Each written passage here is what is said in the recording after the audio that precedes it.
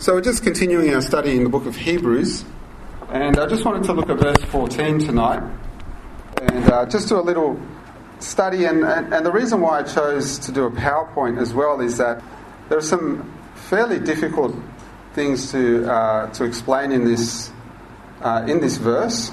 There's some interpretations of this verse that you might have heard before that are not consistent with the rest of the chapter. And so I just wanted to kind of bring some of these things out, and I thought it would be good to do a presentation. So we'll just start off with going through the verse, and the first phrase is that we are made partakers of Christ.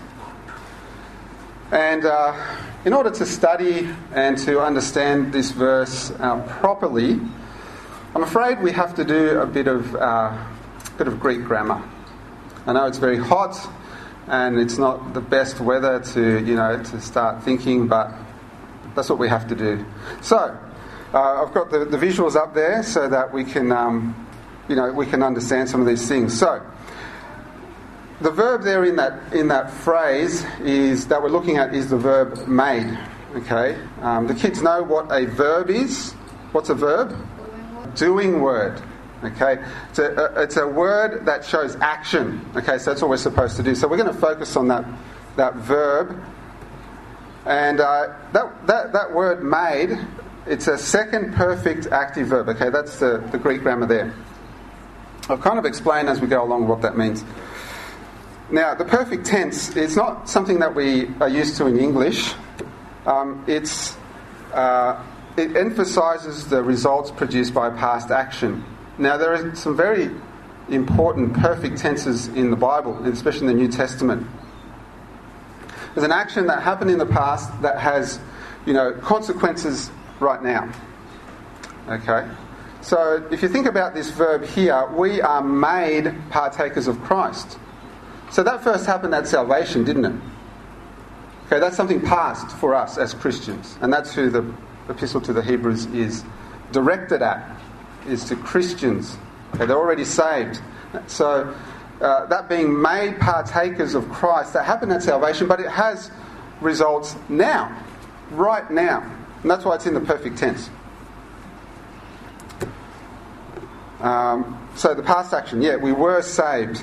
And the present result is that we are partakers of Christ right now. So that's what's happening in our life right now as Christians. Now, I just want to pause here for a minute. Partaking here does not equal salvation. Okay, that little symbol there means that it doesn't equal. So, you might have heard a commentary or a preacher say in the past that this verse means that you can lose your salvation, but those people are operating on the assumption that partaking equals salvation, but it doesn't. And I think we'll see that as we go along. That verb, to be made, is in the active voice. Again, there's a bit of Greek grammar here. That means that the subject, that's we're performing the action to be made. Okay, so we're the ones making ourselves partakers of Christ, if you like. Now, does that sound like salvation? Do we have an active part in salvation? Are we the ones saving ourselves? No, we're not. Okay, we are saved by God. It's nothing of ourselves. It's not something that we do, that we have really any part of. Okay. Our role, however, in sanctification is active. Okay, we have an active role. We can't just be passive as we go through the Christian life. And so this verse, I believe, is talking about the Christian life in sanctification. Now, I've got there to compare with with Ephesians chapter 2 and verse 8. For by grace are ye saved. Okay, that verb to be saved there is in the passive voice. Okay, and I think that's an important distinction to make. Salvation initially is we don't have any active role in that. Okay, we're saved by God. Okay. However, sanctification, we have an active part in that. And so that's that comparison there. And really what's happening here is that it's continuing what began at salvation. Now, to be a partaker, what does this mean? What does it mean to be a partaker? It's kind of one of those jargon words that we read in the Bible. You know, we say sometimes, you know, at the Lord's table we're partaking. But what does it actually mean? Well, this little word that we find here in Hebrews chapter 3 is found a grand total of 6 times in the New Testament. I've got that right. 1, 2, 3, 4, 5, 6 times. Got the references up there. So as you can see, 5 out of the 6 times are in the book of Hebrews. And the other time it's in the book of Luke. Okay. So it's usually translated as partaker, especially in Hebrews. But it's translated somewhat differently in Luke, but it still has the same kind of meaning. In Hebrews 1 verse 9, which we looked at quite a while ago, it's translated as fellows, and those fellows there are the angels, so we don't have time to look at that again. But in Luke 5 verse 7, I've just got there, I've just quoted from one of the commentaries that I was reading. This word partaker in the Greek, metokos, means participation with one in common blessing. Okay? It's a very close connection with someone else. Okay? It's not just an acquaintance, it's not just a friend. It's really, really close fellowship. In Luke 5:7, the word is translated as partners. If you've got your Bibles handy, you can look that up. In fact, let's just have a quick look at that verse.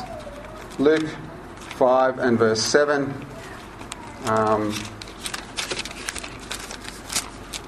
And the disciples are getting called by the Lord Jesus Christ.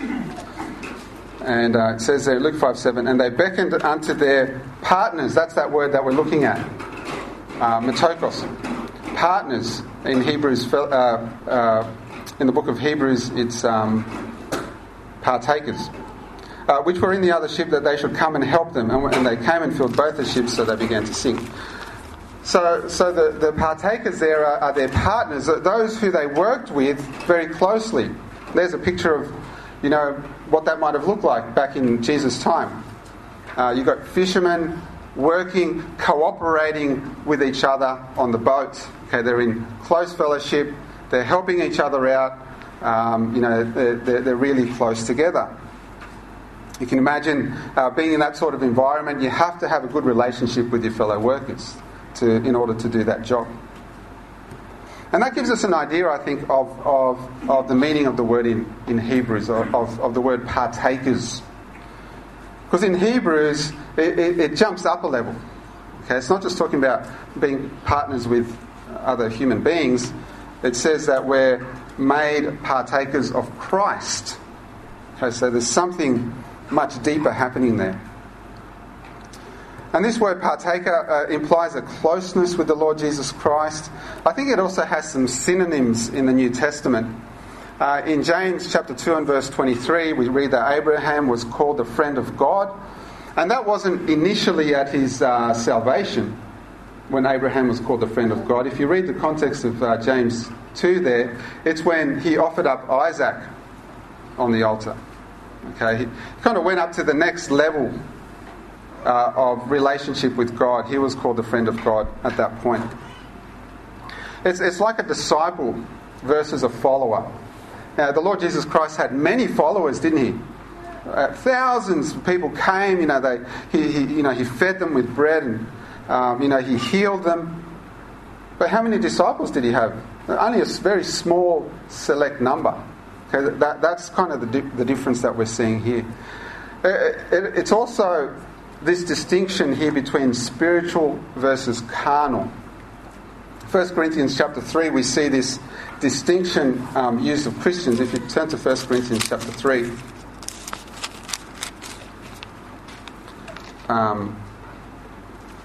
it's like there's, and I hesitate to use the word classes, but there's two levels of Christians, if you like.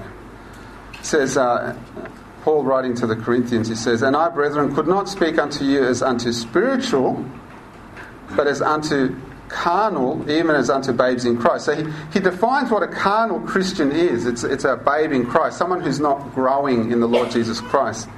That's someone who's carnal. But he wants them to be spiritual. Okay, so there's that next level of fellowship with God.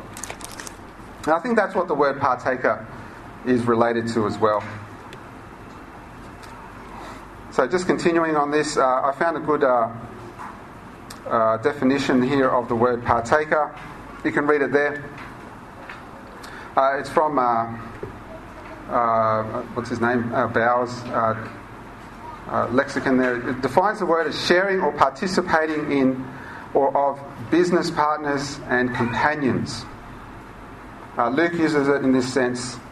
This refers to participating in Christ's work.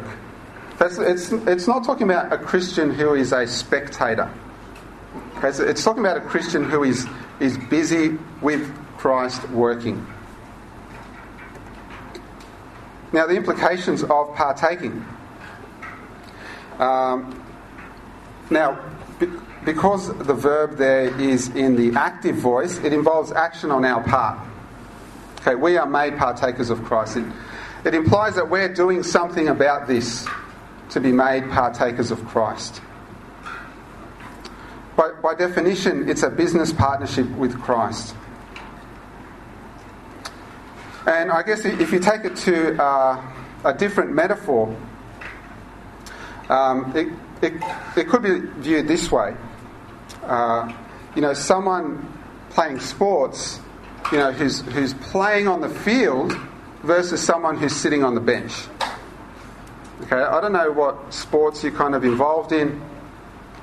For a lot of my life I've played basketball, and that involves periods where you're on the bench. Okay, you might even start the game on the bench for whatever reason. You just have to wait until it's your turn. Sometimes the coach pulls you aside and sits you down on the bench to wait. There's a picture of some players who are sitting on the bench. If you notice, they're watching someone playing the sport. Okay, they're looking at them. They don't look particularly happy, those guys, do they? Maybe their team's losing. I don't know. Maybe one of them is injured. But they're on the bench. Okay, they're not actively participating. And I think this is a picture of what is being talked about in Hebrews here. The players who are playing on the court, they're the ones who are partaking. Okay, they're active in the game. They're in the game. They're playing the game. The ones who are not are on the bench. Now, sometimes, we're on the bench for a reason as Christians. Sometimes we're just not able to participate for whatever reason. We're feeling discouraged, so we're on the bench. Maybe we're not able to participate in ministry because of infirmity, age, whatever it may be. Maybe we're just going through a season where we're just on the bench. But you know what? What strikes me as well is that you can be a bench player and just be miserable. And when you're coaching kids or coaching anyone, you tell your kids that are on the bench, don't just sit there. Cheer your teammates on. Okay, encourage them. And that's what we're supposed to be doing as Christians, aren't we? If we're not participating actively in the ministry, what can we do for the Lord? We can pray. We can encourage those who are playing, who are actively participating in ministry. We can do all those things. And you know what? When in a sporting context, when that happens, it's great. We can be benched for various reasons, but we don't just have to be sitting on the bench looking sad. We can actively encourage our teammates. Now, there's a picture of some people who are on the bench, but they're actively encouraging their teammates. It's probably not obvious from that picture, but one of their teammates has just scored a three-pointer. Okay, and those guys are dancing with joy, encouraging their teammate. I just thought I'd bring that point across. Now, the condition of continual partaking. There is a condition here in Hebrews chapter 3. It says, "For we are made partakers of Christ if..." There's our condition. If. Now, being a partaker of Christ is not automatically guaranteed. Okay, just because we're a Christian doesn't mean that we'll be active in serving Christ, in ministry. Okay, we need to do something as well. But there are some things that can stop us from being a partaker. We can have unrepentant sin in our life. We can lose that position of being a partaker. The previous verse in Hebrews talks about that. It says, "We should exhort one another daily, lest any of you be hardened through the deceitfulness of sin." We can neglect our salvation. In the previous chapter we saw that. That was a warning not to neglect the salvation that we have, or we can just simply drift away. Again, in the previous chapter we have that warning of letting these things slip away. Okay. So they're the conditions. So how do we continue as a partaker? Well, we can, as the verse says, if we hold the beginning of our confidence. So the first thing is to hold on. So again, this verb is in the active voice. We are the ones doing the action of holding here. We have to hold on in this sense. We're not holding on to our salvation in terms of losing our salvation. That's not what the verse is talking about. But we're holding on to something, it says. We're holding the beginning of our confidence, steadfast. And this word to hold is a very intense word. It means to grasp, to really hold fast onto what we have. But what are we holding on to? It says the beginning of our confidence. Again, it begs the question, what is our confidence? The word there that's translated as confidence is hypostasis, which you might remember from previous messages in the book of Hebrews. It basically means a foundation, or it's sometimes translated as substance. Okay. So the foundation of our faith, the substance of our faith, that's what we're meant to hold on to. And what is our confidence? What is our foundation? That's really what we're asking here. What is our foundation? Matthew 21, I think, tells us,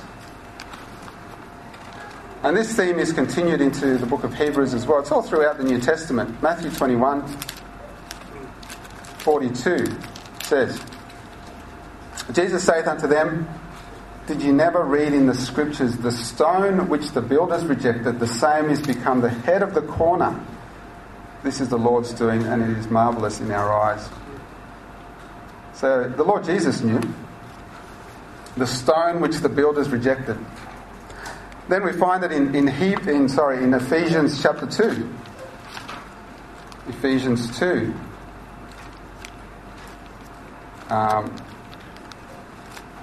The Apostle Paul, quoting probably from a similar Old Testament scripture, Ephesians 2:19 to 22 says, "Now therefore ye are no more strangers and foreigners, but fellow citizens with the saints in the household of God, and are built upon the foundation of the apostles and prophets, Jesus Christ himself being the chief cornerstone, in whom all the building fitly framed together groweth unto a holy temple in the Lord, in whom ye are also builded together for a habitation of God through the Spirit." So the foundation there, as he says, is the apostles and the prophets, the Word of God, Old Testament, New Testament. But the Lord Jesus Christ, He is the chief cornerstone of the foundation. Again, in 1 Peter chapter 2, we have something similar as well. 1 Peter 2, verses 6 and 7.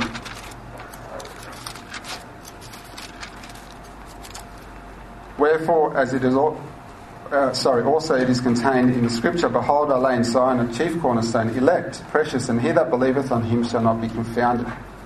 Unto you, therefore, which believe, he is precious. But unto them which be disobedient, that stone which the builders disallowed, the same is made the head of the corner. So the Lord Jesus Christ is our confidence.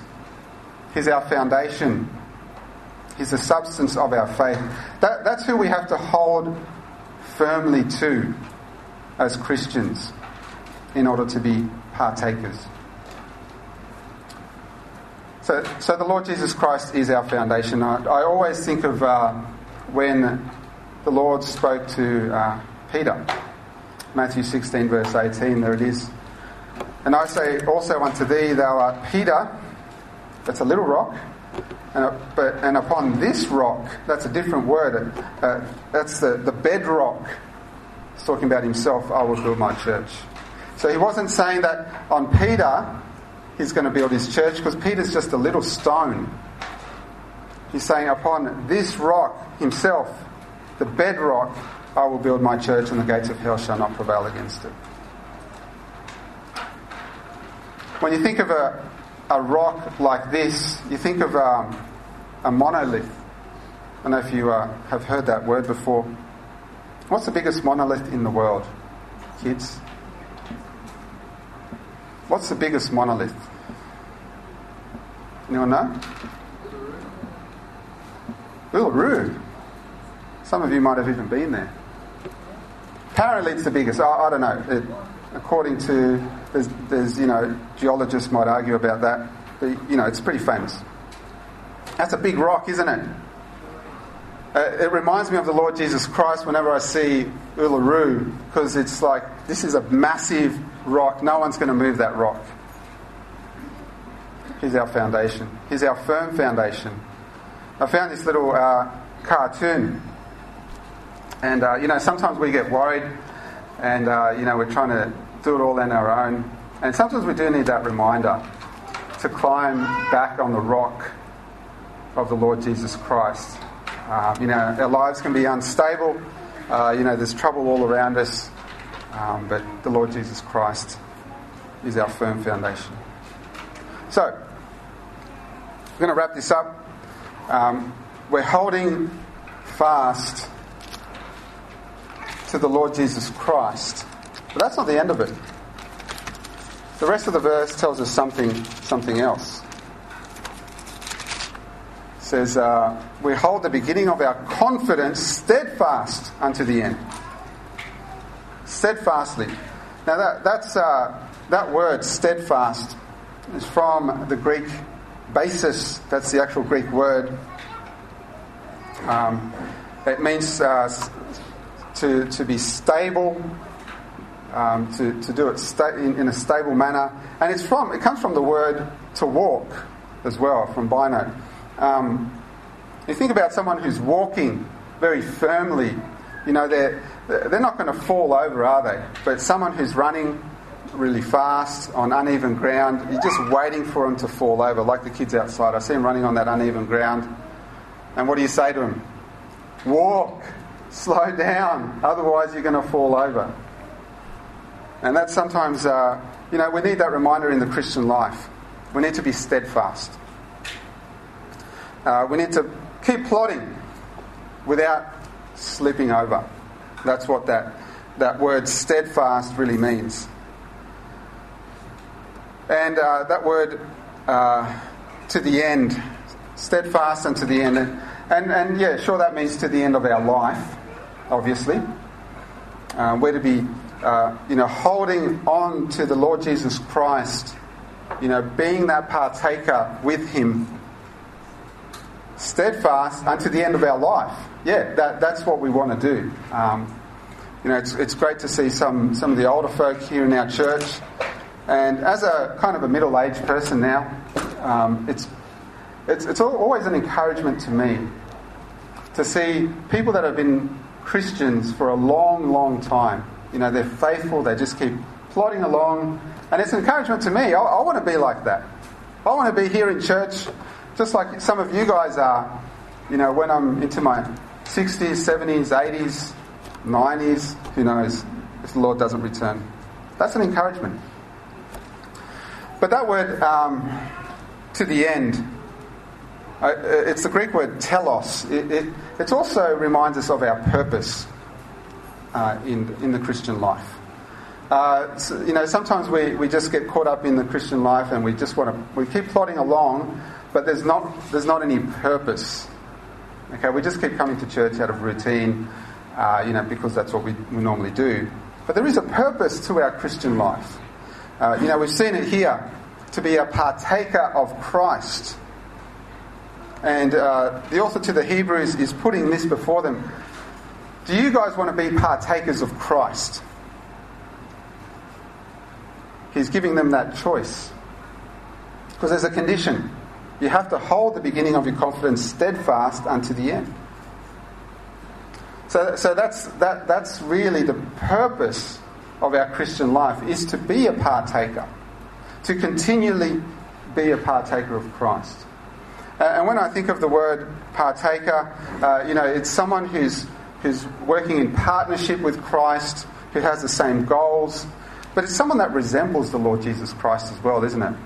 And that's, of course, really our another way to view our goal as Christians is to be Christ-like. That Christ-likeness in our life is what our goal should be as Christians. Okay, we're not just to be steadfast and then that's it. No, we're to be steadfast to this end, to be partakers of Christ, to be like the Lord Jesus Christ. So that's what the verse 14, that's really where we're at here. And I think the author to the Hebrews is giving his readers a strong challenge. And so that's what I leave with you today. Are you a partaker of Christ? Is that what you're working towards every day? And, you know, let's pray that happens in our life. That we keep holding on the beginning of our confidence steadfast into the end. Amen. Let's pray.